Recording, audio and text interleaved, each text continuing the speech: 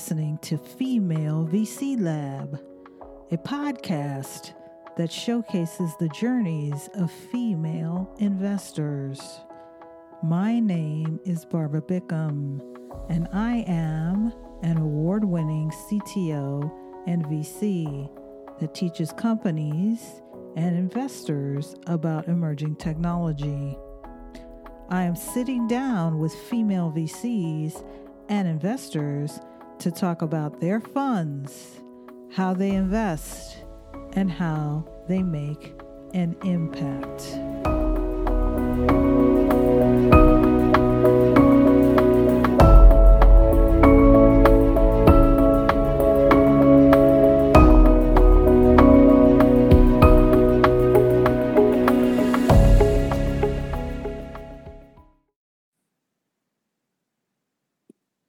Welcome to the Female VC Lab podcast. I have Joanna here. Joanna, in one line, give me your name, your title, and the name of your fund. I'm Joanna Kuang. I'm the VP of Product and Impact at Illumen Capital. Wonderful. What inspired you to become an investor or venture capitalist? Yeah, so I've spent my entire career in impact capital. It actually goes back to the summer between freshman and sophomore year of undergrad. I was a part of a college undergraduate scholarship called the Robertson Scholars Program. And as part of the program, you had to live and work in one of four places in the American South. So I was teaching at a freedom school in the Mississippi Delta, and I saw the power of philanthropic capital in driving really great outcomes for my students. A lot of my students were the first in their family to go to college in a town that was still basically segregated. And so I decided then that I wanted to commit my career to impact capital. So I've worked in various forms of impact capital in public markets with long-only public equities at Wellington Management. I worked with a special purpose vehicle helping government pay for outcomes in social services at a company called Third Sector, and joined Illumen Capital because of our unique thesis around reducing racial and gender biases as a core part of being an investor. And I'm really excited to work in private markets because I think that's where a lot of companies get that first bit of capital to build and scale their products and services. That's awesome. So we have a lot of alignments there in general. Tell me a little bit more about your thesis and kind of the impetus behind that. You talked a little bit about it, but go a little bit more in depth for me. Yeah, definitely. So the foundation of Illumen Capital is that taking the time to reduce racial and gender biases can eliminate barriers to seeing true financial and impact value. And the roots of our thesis go back to a study that we conducted with a social psychology center at Stanford called Stanford Spark, where basically we ran an experiment with real life asset allocators that showed that when you keep a one-pager the same, education level, track record, everything the same, and just change the photo, if you show people a black face versus a white face, investors feel more comfortable investing in and are more likely to invest in the white fund managers than the black fund managers, even though everything is the same. So that shows that racial bias is preventing people from seeing true financial value.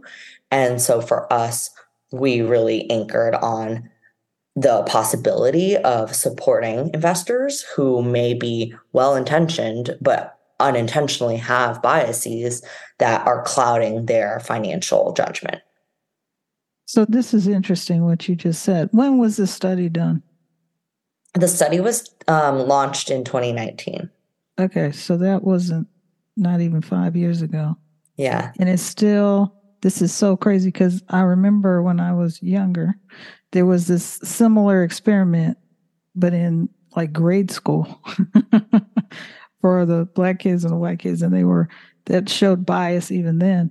So it's surprising and not surprising, right? You think in 2023 we would have gotten past some of these things, but it's sad that it's not. Yeah, absolutely. I think there's a lot of possibility because biases we say they're shortcuts that people rely on when situations trigger the reliance on biases. it doesn't mean, again, that somebody is a bad person. We all use biases to make decisions at all moments, whether or not to cross the street, how to react when someone is throwing something at you. But it's more, can you slow down and be more intentional when you don't necessarily want to rely on your biases to make decisions? For example, when a lot of money is going out the door. Well, is some of it bias, or is some of it really just more like preservation? If I invest in this type of manager, which has this type of track record, clearly that study showed bias. That's 100% clear. But was it really? Some of it probably was bias, and some of it might have been preservation as well. Okay, if I'm investing in these kind of people, then honestly, I feel like I would be more preserved if something happened versus if I invested in these other people. Yeah, I think it's the difference between the process metrics or kind of those inputs that have led to the outcomes that you want, which obviously within fiduciary duty is yielding positive financial returns. Yes. But there's this reliance on the trend that has historically happened, which is to your, like how you're phrasing it, preservation of these inputs have reliably led me to these financial returns. But we believe that people aren't seeing the inputs the full spectrum of inputs that could lead to those outcomes. And thus they're leaving dollars on the table that others are seeing the value in. That's true. I'm glad we had that conversation. And so that's going to lead us into, what are you currently learning or listening to or reading these days? Yeah. One thing we've been thinking a lot about is with regards to our stewardship. So how we support portfolio fund managers after we've made the investment decision. A lot of the work is around supporting them in building out processes around DEI. And so an important accountability mechanism to close that feedback loop for us is the impact measurement piece. So we've been exploring, and I was just at a conference where I met with a number of impact measurement vendors and software providers who are trying to build out standards in the field for even how do you define DEI data? How do you define like race and gender?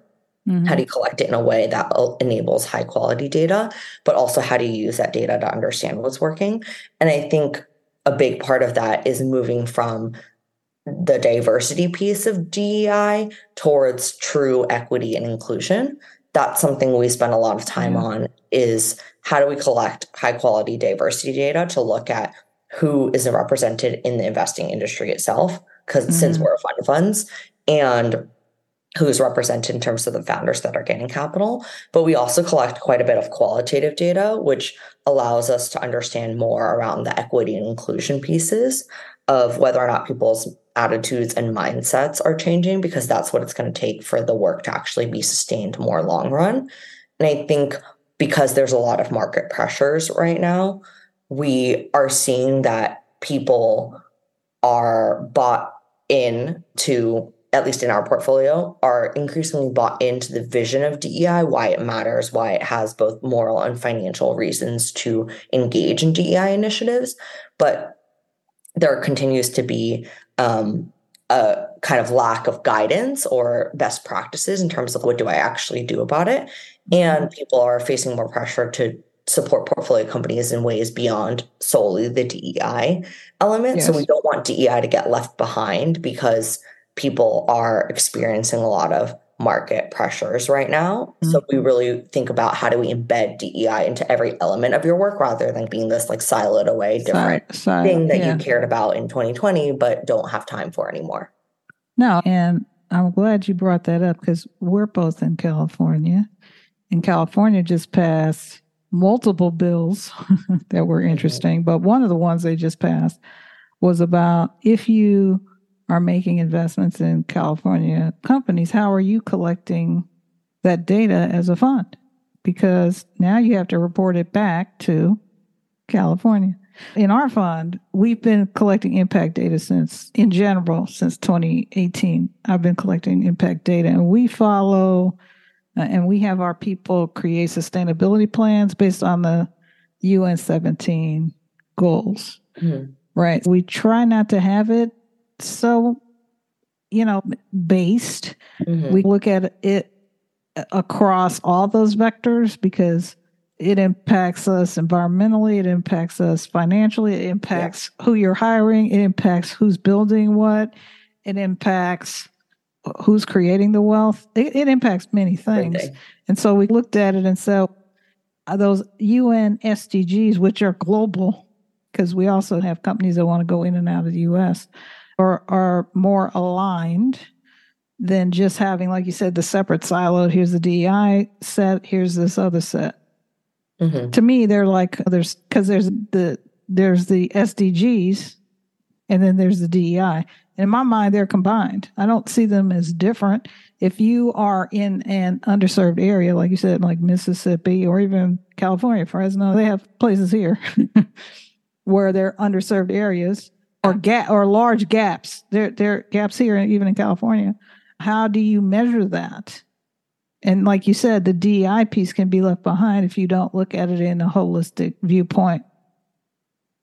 Yeah, I think you're so right that those outcome disparities in a lot of issue areas that are impact focus areas for folks, it can be climate and sustainability, health and wellness, education, workforce. And those are only a few of the many areas that people focus on. A lot of those outcome disparities are related to systems of racial and gender bias. And those can be policies that have been passed long ago. Yes. For example, with climate, we really have to think about who's disproportionately affected by climate change. And a lot of that results, for example, from redlining, where people who were folks who were Black could only live in certain neighborhoods. And those happen to be neighborhoods that are also disproportionately affected by climate change or by climate crises. Right, because you have to drive further to get to work, or you have to take this or that, or even from a health perspective, right? Maybe, well, it's more pollution. Let's say you have to take the bus and you have to get some kind of treatments, right? There's a disparity there, right? There's many, I call them gaps, disparities, gaps that need to be solved. But I appreciate you bringing up the kind of way the bias has come about, because there are things in place. Even you, like as a fund of funds, right? You go to institutional investors, they have systems in place, unfortunately, where they can only do so much because, like you said, this has been put in policies that are very hard to change, and no one really has a ton of incentive to change either. Yeah, absolutely. I think it's about, so those in power positions, providing them with the language and resources to make those changes. And I think thinking about, there's a lot of conversation around next gen planning in general in the field right now, and like the wealth transfer. I think for us, it's also important to work with both our LPs, but also our GPs who are not in a power position right now. So I guess future GPs who are associates or principals. So enabling and empowering that bottoms up change as well, because we know that every person has a role to play in terms of changing broader culture.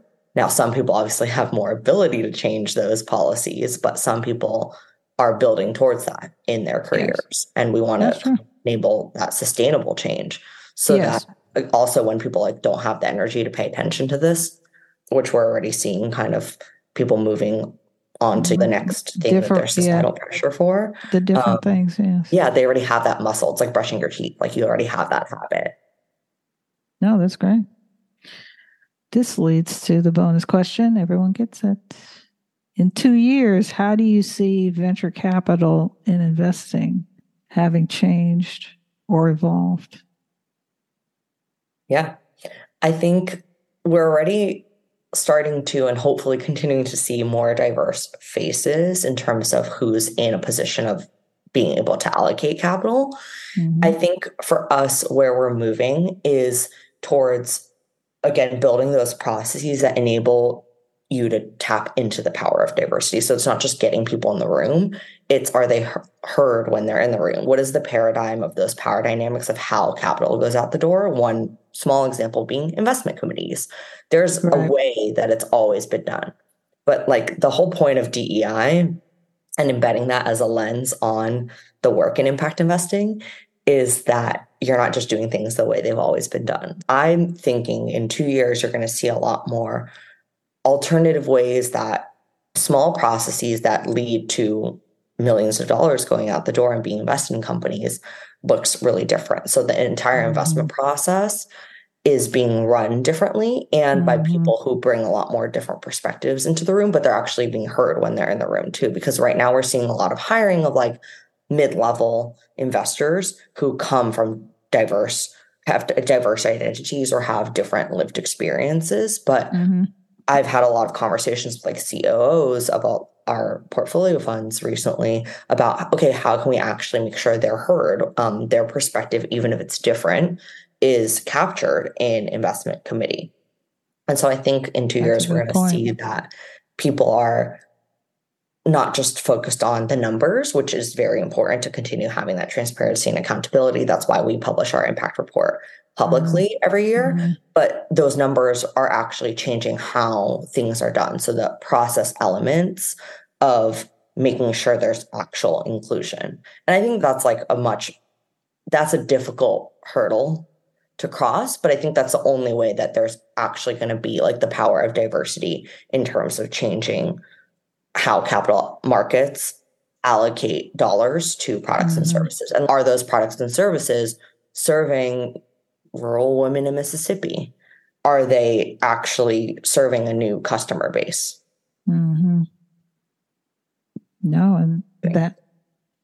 it's interesting. I just had a conversation with someone from Alabama and Oklahoma, right? Same issues, right? The system of venture capital and funding and allocating can be done across multiple of these different types of places. And those viewpoints and the problems they're solving and all the things are going to be different than what's happening here in LA or San Francisco, where you are, right? Like their problem solving is very different. So if you are an allocator, there's no reason why you wouldn't be looking at those areas and helping to see how those people are solving those problems, because they have those direct problems for themselves. For example, I know Mississippi had the problem with the water.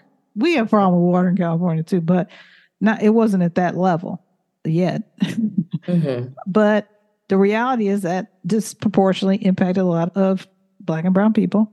And so they may be the ones thinking about, okay, how do we make sure that this never happens again? So like they may be entrepreneurially sitting down and having conversations about how do we never make this happen again? Exactly. And so your point is, okay, those voices need to be heard or maybe powdered or something, because they may have a novel solution because it happened to them the first time. And that's a direct impact to their life. Exactly. And I think that also raises an interesting point of like venture capital dollars, I think could be used also, one, more creatively in terms of the products and services, but also there's always this focus in venture backable companies on what's scalable. And I think within impact investing, to avoid like impact washing, we're seeing a lot more investments in like evidence-based services and services that are going to work before you scale them, right? Rather than scaling something that hasn't been proven to work. So can VC dollars also take what's working and build that evidence base so that even if it's not an app and it's something that's more for a rural community, word of mouth or something, there's this power that VC dollars can play to almost have a pilot or build an evidence base.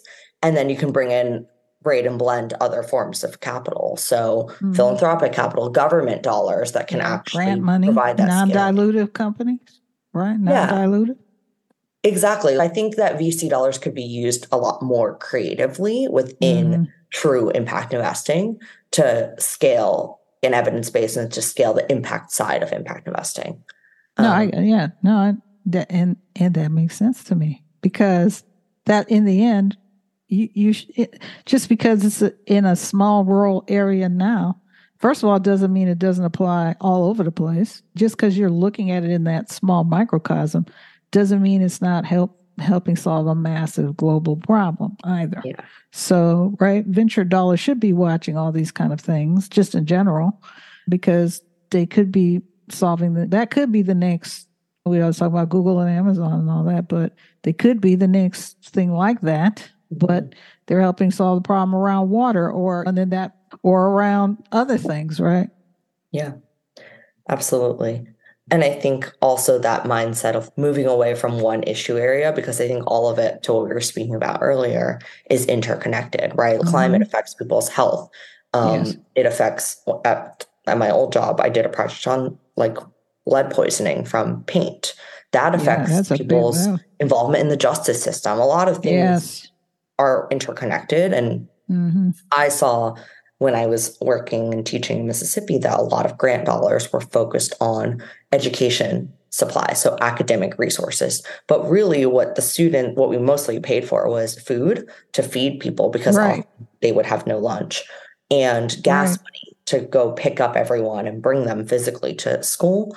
But that wasn't what grant dollars were paying for. So I think seeing VC be more creative about how issue areas blend together. And we're definitely seeing that with some of our ed tech focused funds, for example, investing more in health resources that are based at public schools where students can get healthcare access at school itself.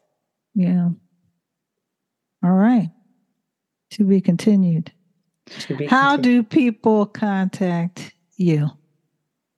Yeah, people can reach out. I think our email just on the Illumen Capital website, or always happy to be connected at LinkedIn, and looking forward to a number of conferences this fall as well, which are always a great opportunity to meet people face to face.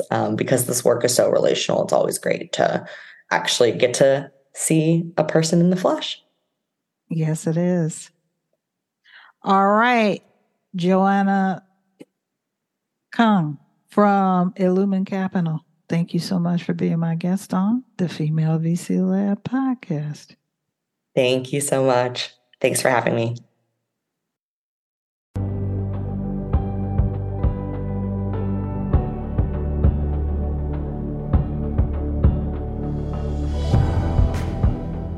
This episode is brought to you by Trailin Ventures. Find and invest in the next billion-dollar emerging tech company. Sign up for our exclusive content at https://trailin.com to find out more. Find us on Apple, on Spotify, and on Google Podcasts. Thank you for listening.